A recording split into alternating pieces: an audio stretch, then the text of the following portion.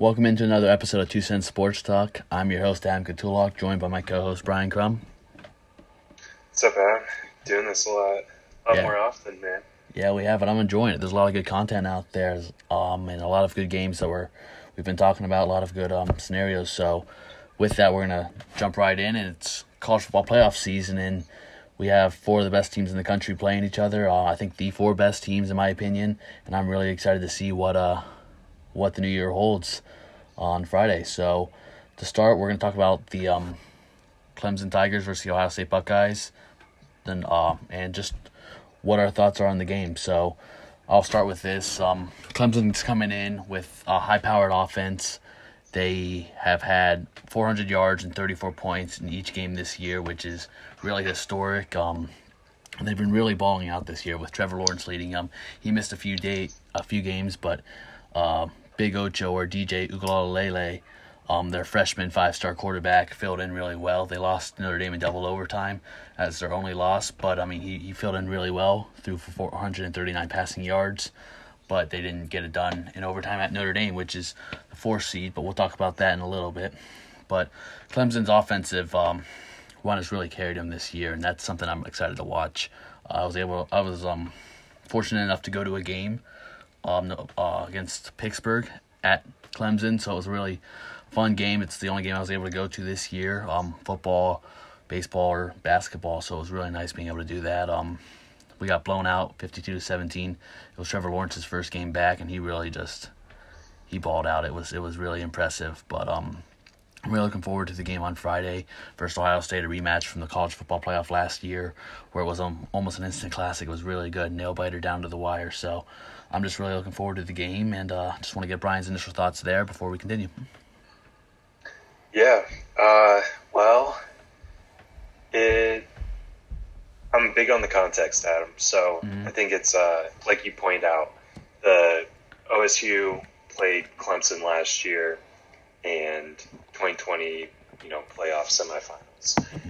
OSU was the 2 seed. We had Fields, and we lost 23-29 to the number 3 Clemson team with Trevor Lawrence at the time, right?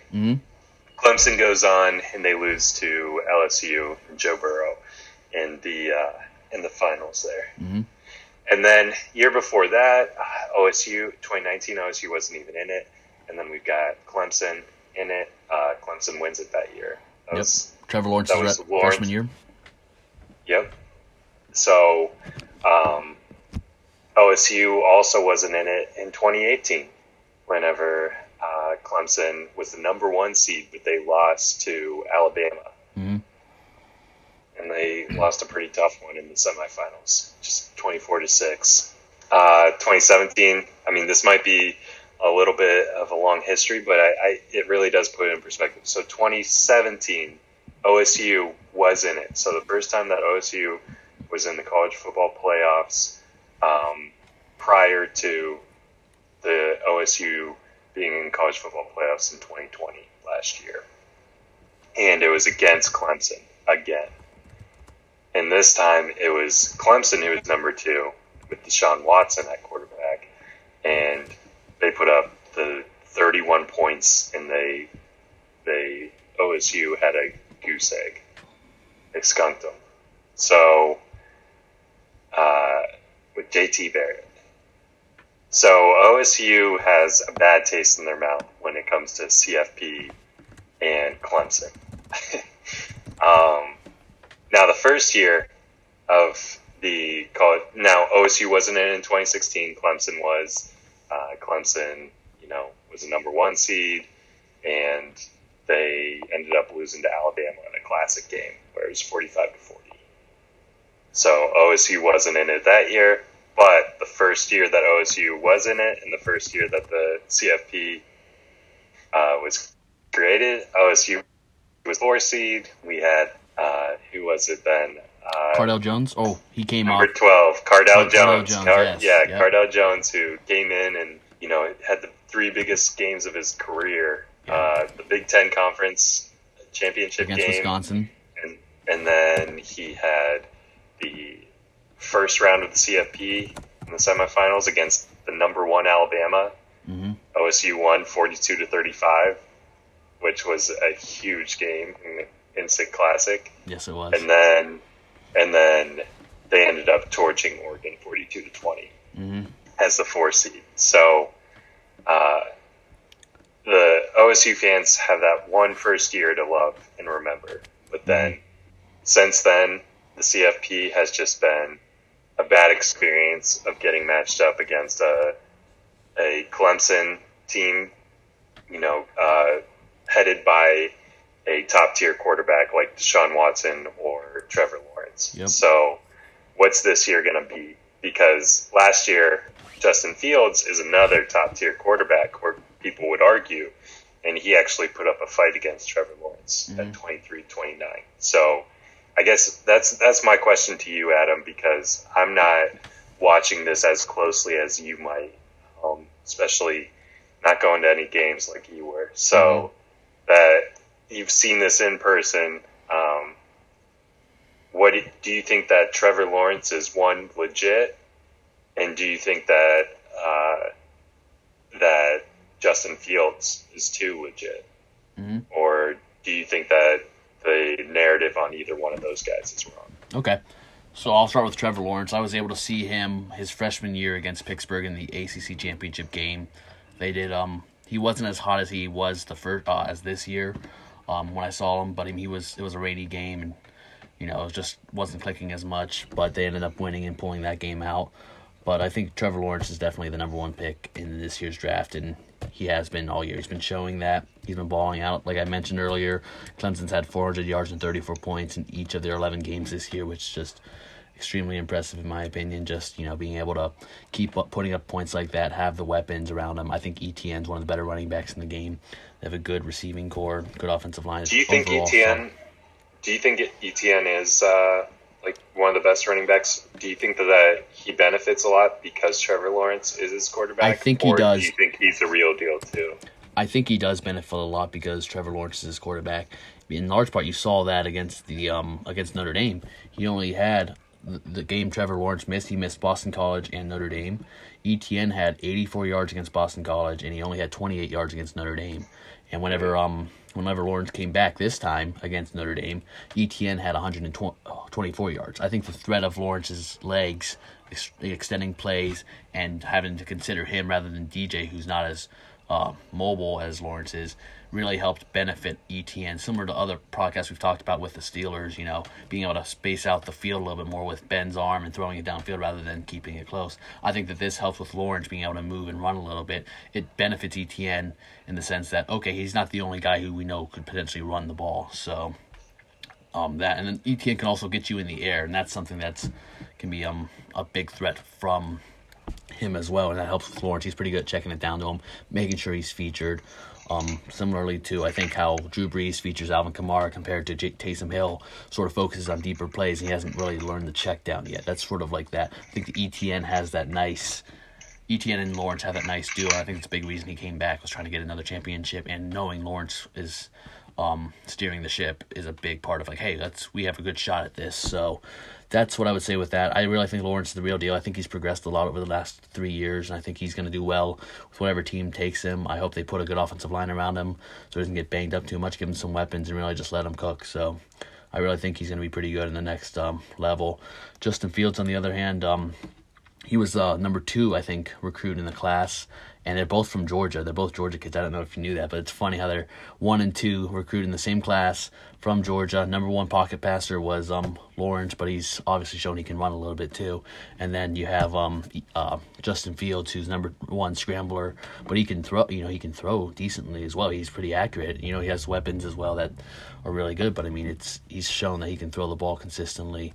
But I do have a few questions with Justin Fields overall, and I just want to, I guess we're going to get some answers this weekend, but the last 3 ranked opponents he played, Clemson in the college football playoff semifinal, Indiana this year, and Northwestern, his stats aren't jaw-dropping, I guess.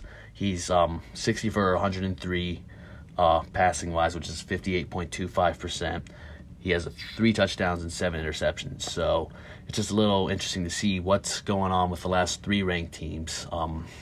So I'm just really curious to see now Clemson's probably the best team. I think they're definitely the best team they've faced all year, and defensively they have all their guys back, or most of their guys back, so they're going to be pretty good and ready to go there. So I'm just really curious to see what he's going to do against another more elite defense, I guess, more ranked team. So I'm just really looking forward to seeing that, and I don't think the supporting cast is as good for Ohio State this year as it was last year. They don't have Chase Young. They don't have Okuna in the secondary, and then offensively, Dobbins is gone, and that was a big part. I think that kept the game close, and I thought Ohio State had the first few punches against Clemson last year was because Dobbins in the running game was really there. This year, it's been there, I guess, against Northwestern with Trey Sermon running the ball a lot, but I mean, I haven't seen it as much. It hasn't been as pronounced as what it was with Dobbins, and then the secondary-wise, it's that's a little bit of a question mark for Ohio State. They seem a little vulnerable there. So I'm really curious to see what corrections are made and what comes of it, because Clemson's offense, like I said, they're 400 yards and 34 points a game. That's going to keep coming, and they have strength in the passing game. And in the running game also, they're not too bad. Ohio State has strength in the front seven, but I still see them being able to throw the ball downfield, have big plays, and then also have ETN in the field, because ETN also helped carry Clemson last year as well. Yeah, well, I think I would have to say that makes sense, because I'm kind of concerned about Justin Fields, because it seems like OSU always seems to produce good playmakers, like Michael Thomas. You've got Terry McLaurin. McLaurin. You've got Curtis Samuel's not bad. He's starting to come on with the Panthers. You have Dobbins. Samuels is starting to come on with the Panthers. Dobbins, now that they're giving them the ball more, he's becoming a playmaker. And Dobbins actually was really good with OSU. Mm-hmm. So I'm wondering if Dobbins is just another what Terry McLaurin was to Dwayne Haskins, who Dwayne Haskins just got cut in 2 years with the Redskins, and he was a first-round pick. Mm-hmm. And then, or what Michael Thomas was to J.T. Barrett or Cardell Jones kind of thing. Mm-hmm.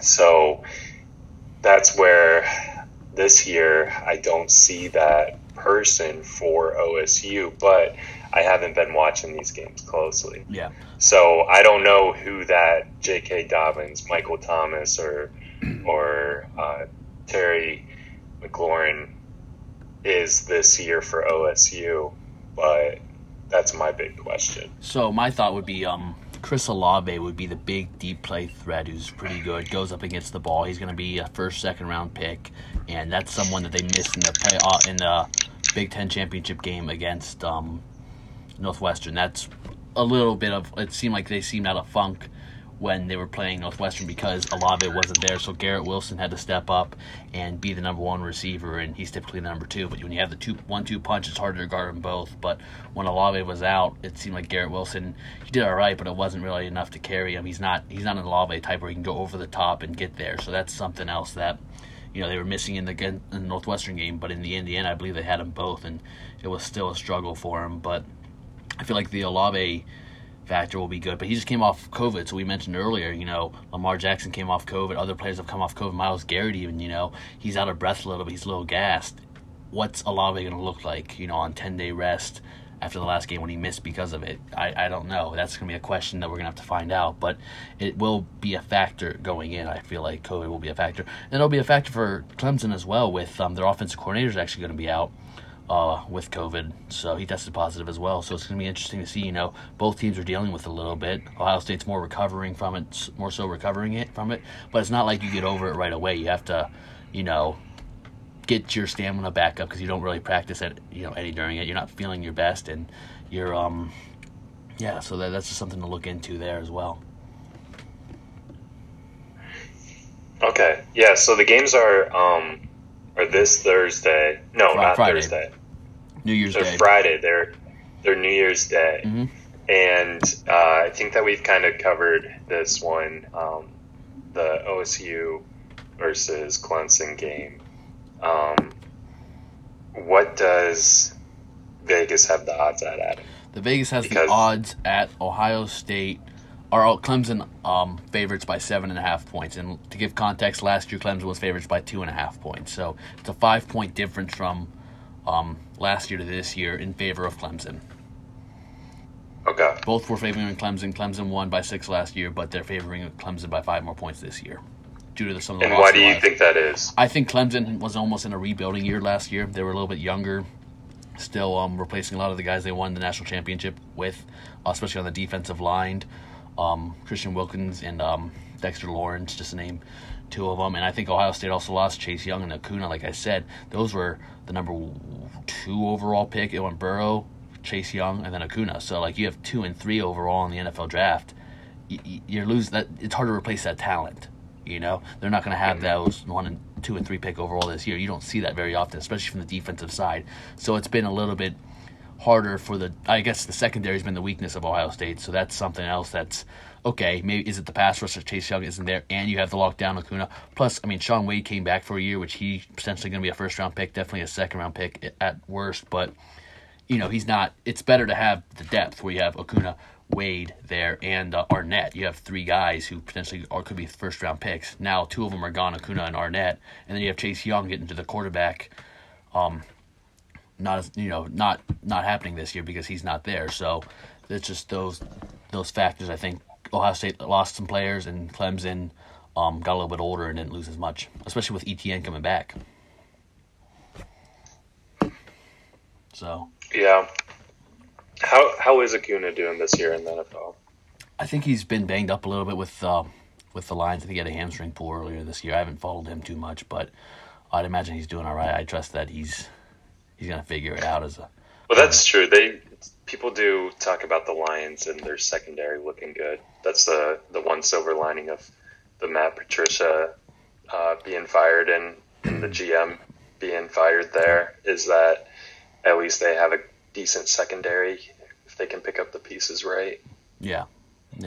So what are your thoughts on this game? What are your final predictions? What do you think? Who would you take with the spread? And then what do you think the final score is going to be, I guess? I've just got to go with a Clemson victory here. I mean, know that we're in Ohio and everything, but I just, if I'm going with history, I'm going to choose Clemson. And I also think that it's easier to bet on Trevor Lawrence than against him. So, and just, yeah, I've got to go Clemson. Okay. And any idea on the final score there? I can't give you that, Adam. Okay, that's fine. I just don't look at it enough. I can't give an honest opinion there. So, I am also going to go Clemson. Most of my conversation topics I've talked about have been favoring Clemson. I just think Trevor Lawrence is the real deal, and I would be excited to watch Alabama Clemson play again. But I think Ohio State has an outside chance. They're going to need to be able to run the ball to do so, just to keep time of possession and keep the ball out of Trevor Lawrence's hands. That's the best shot, in my opinion. And then not let big plays happen because Trevor Lawrence is an explosive offense. He has a laser. He can run the ball. He can do it with both. He can do it with his legs. He can do it with his arm, and that's a big threat. And then you have ETN to worry about out of the backfield as well.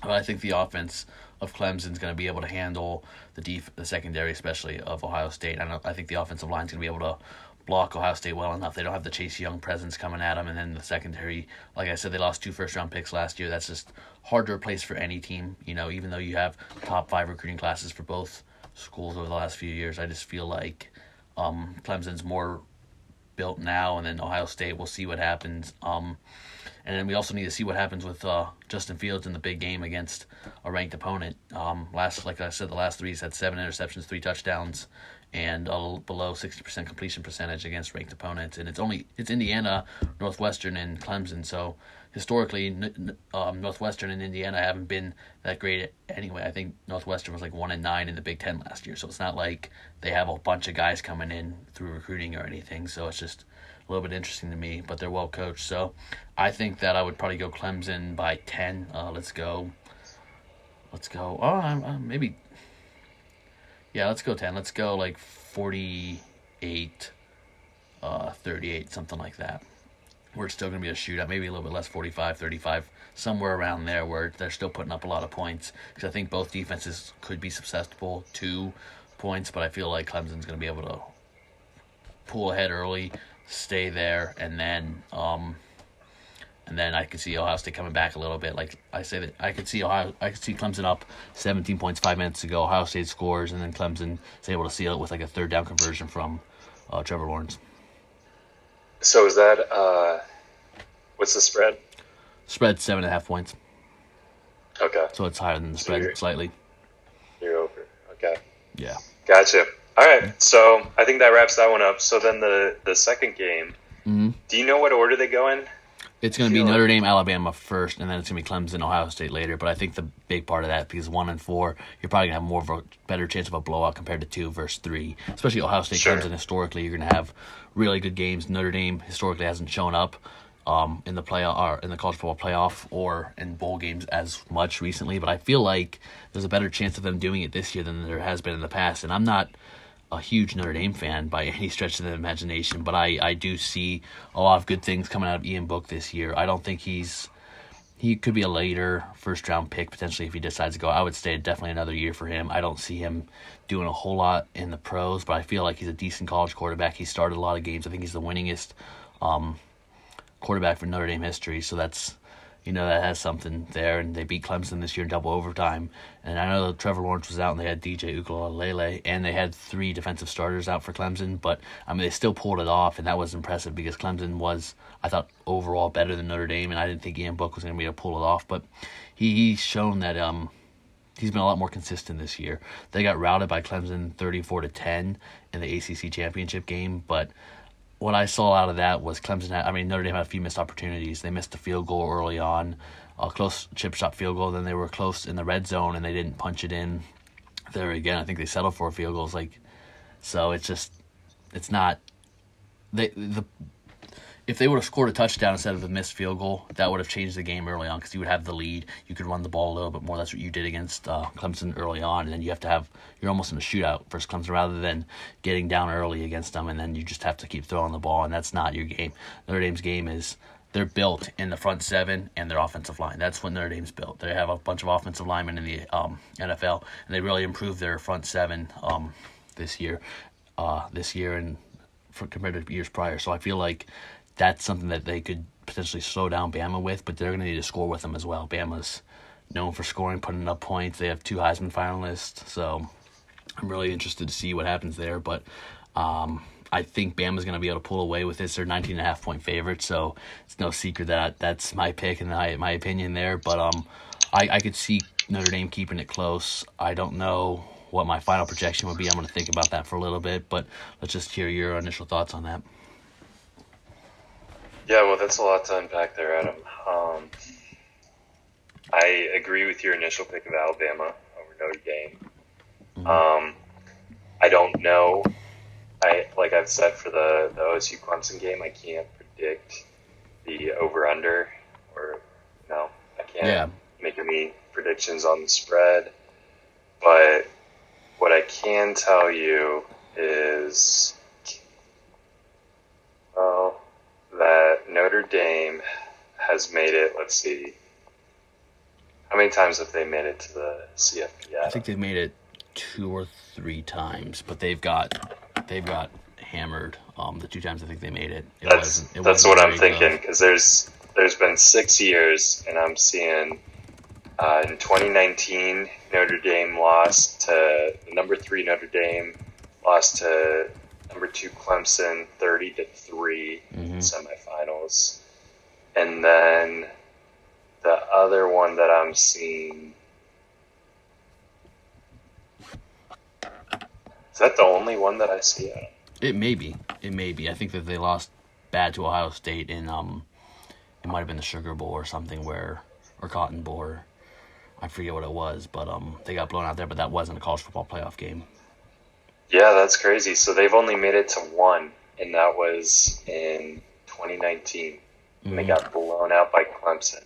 So that's the thing with Notre Dame is I just always feel like they they make it to, they're ranked in the top 10, and then they just miss out on the CFP, or just like 2019, okay, they actually get a bone and they make it, but then they get blown out. And they were They were in the last BCS championship game, because that's why I thought they might have been in two. They played Bama, and it was 42-14 against Notre Dame. So I mean that just goes back to 42-14. So it's now that's only 2 games, but that's still 6 or 7 years of consistently being ranked in the top 10, and then losing 2 or 3 games badly at the end of the season. Ohio State Notre Dame was another one in the Fiesta Bowl in 2016, 44-28, Ohio State.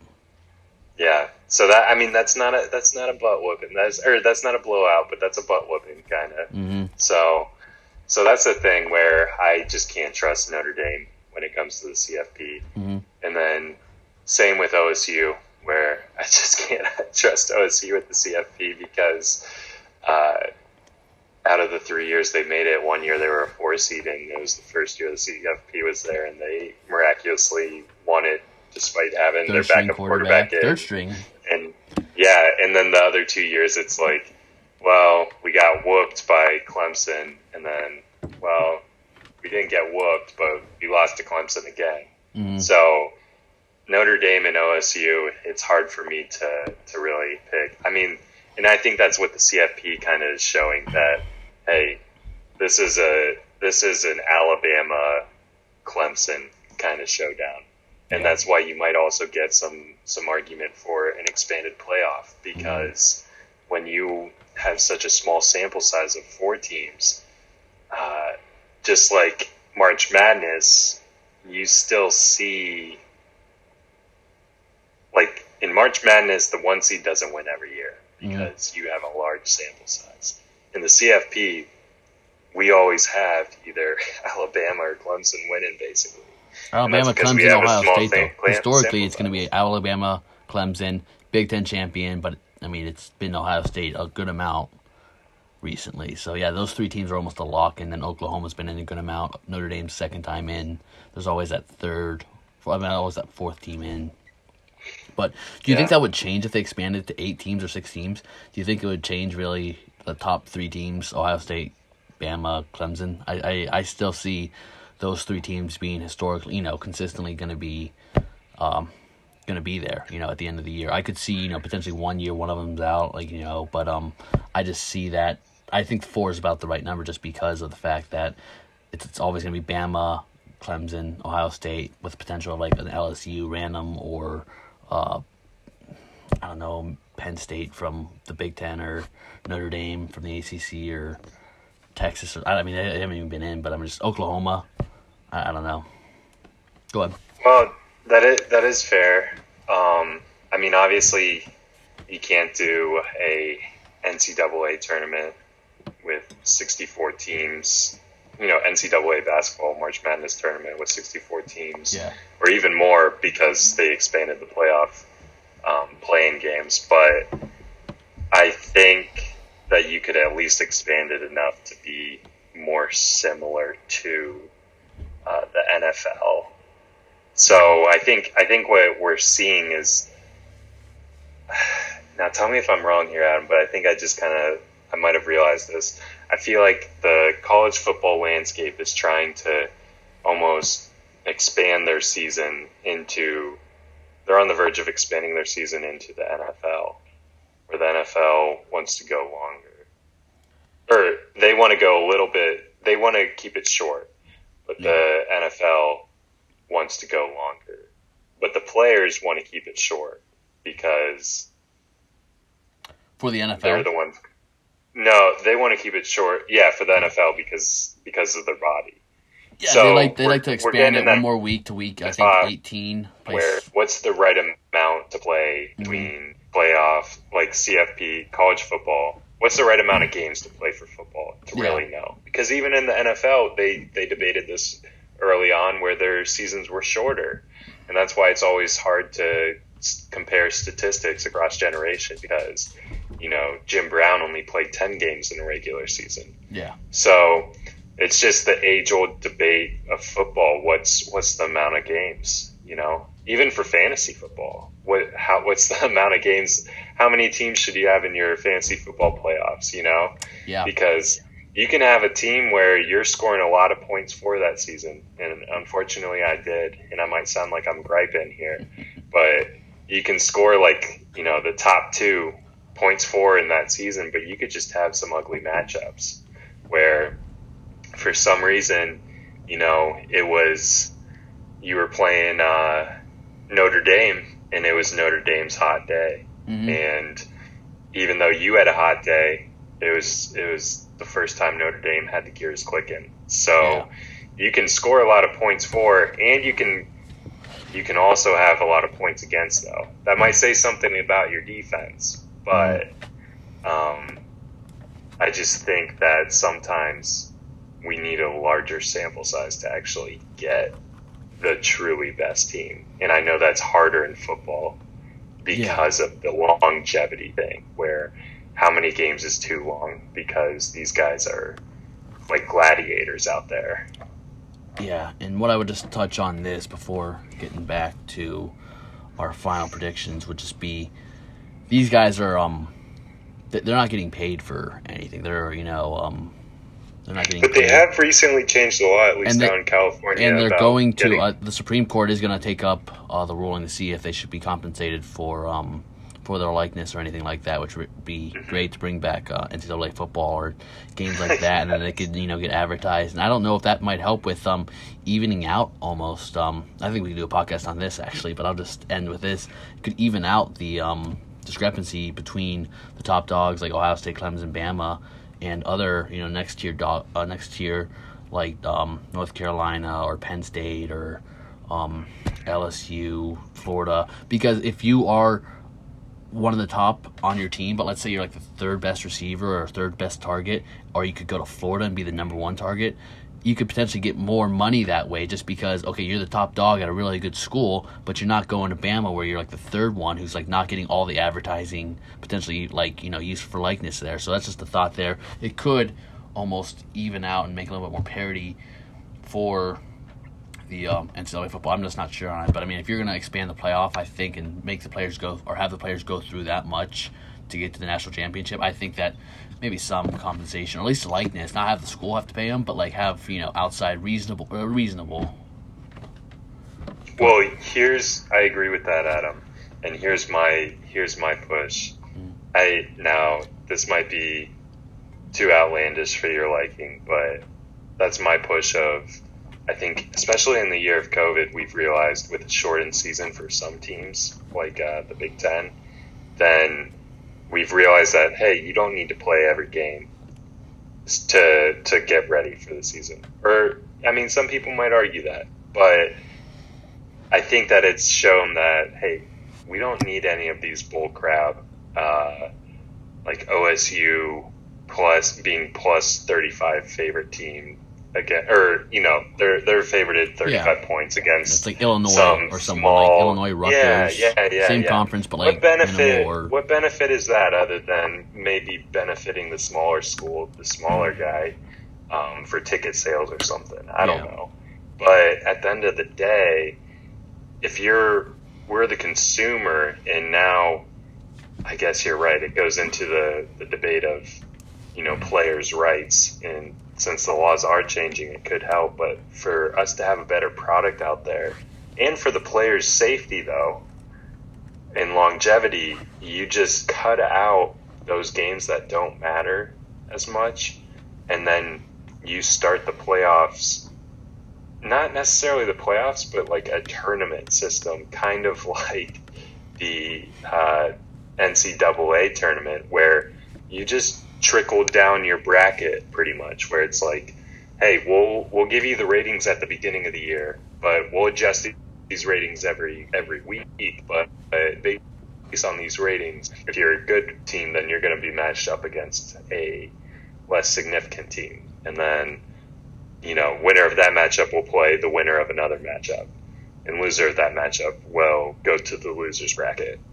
But I think that would be the best way to actually determine, hey, here's a at the very end, here's the best quality team that we can have playing the best quality team we can have from the other side.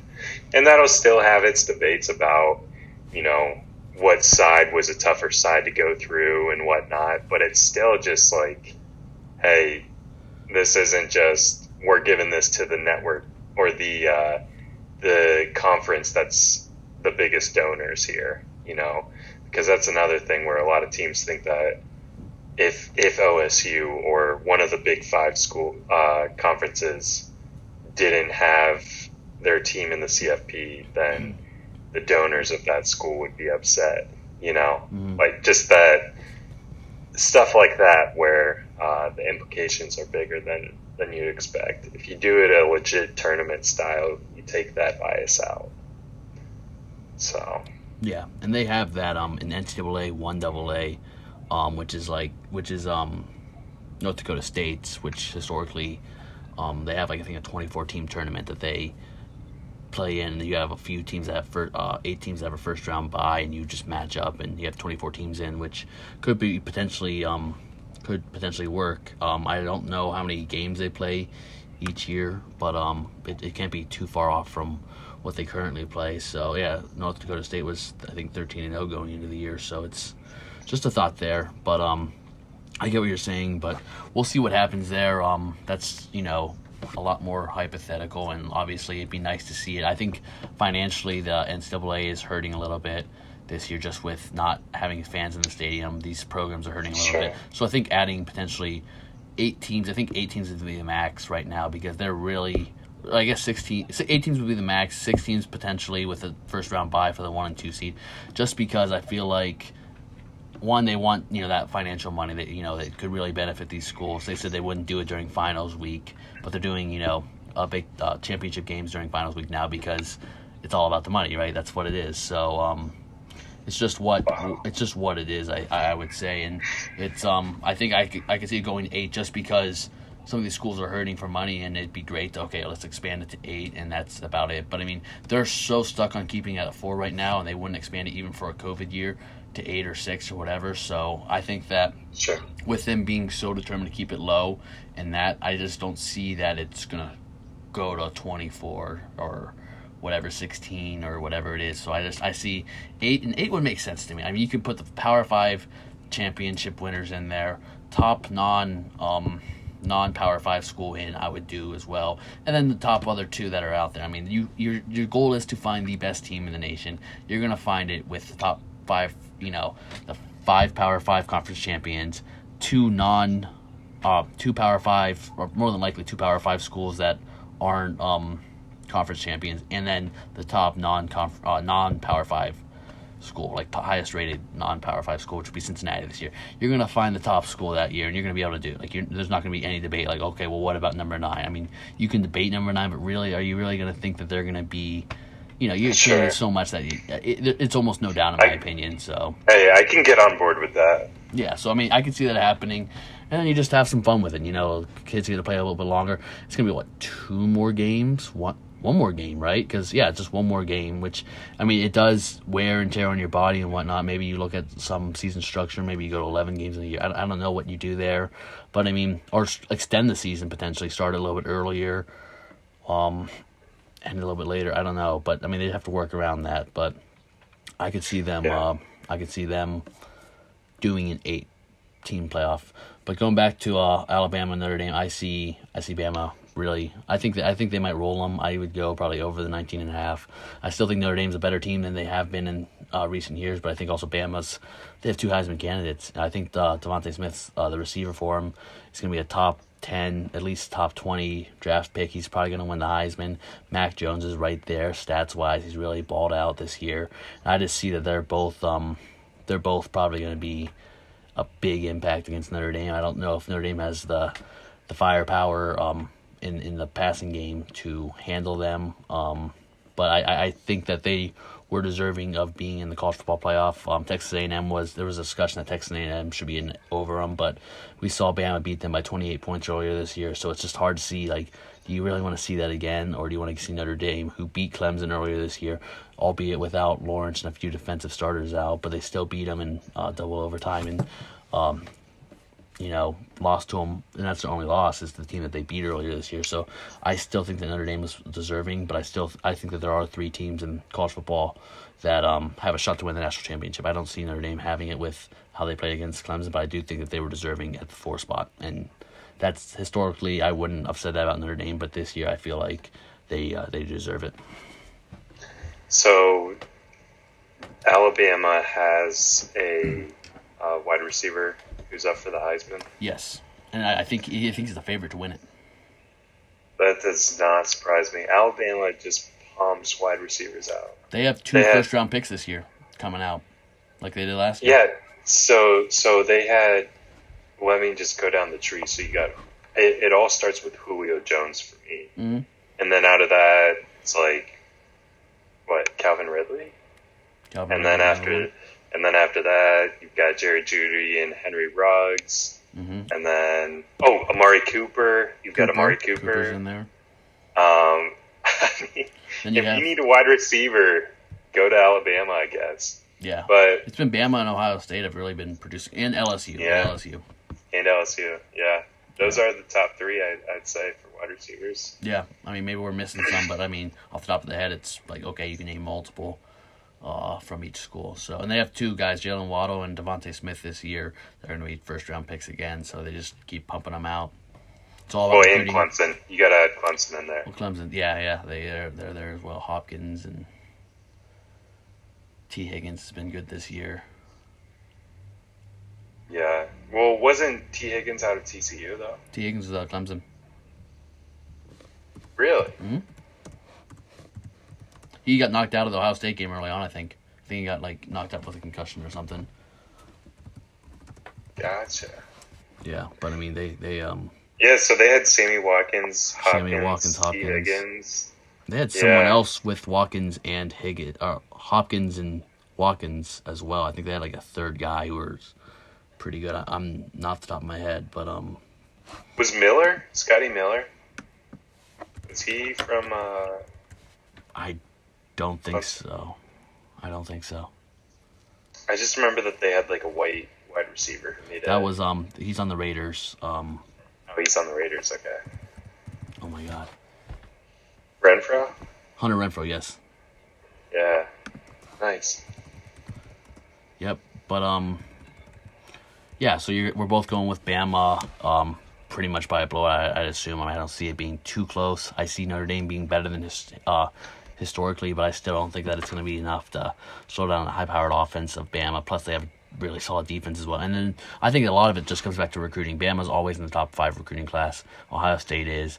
Clemson is. Notre Dame's been up there. They're more top 10-ish, top in the teens. But I just think that the recruiting is really big. And then the coaching, when you get to that level, really can help separate you. But all 3 schools have great coaching. It just separates you from each other. So with that, we have Bama winning probably by a blowout against Notre Dame. And then we have Clemson winning in a closer game, probably more entertaining game against Ohio State. So hope you guys enjoy your New Year's and hope you enjoyed your holidays. And big thank you from 2 cents. So have a good night and really hope the new year, hopefully 2021 is a great year for you all. Thank you. Absolutely. Thanks, Adam. Yep. Thank you. All right. Bye. Happy New Year, man. Happy Bye. New Year.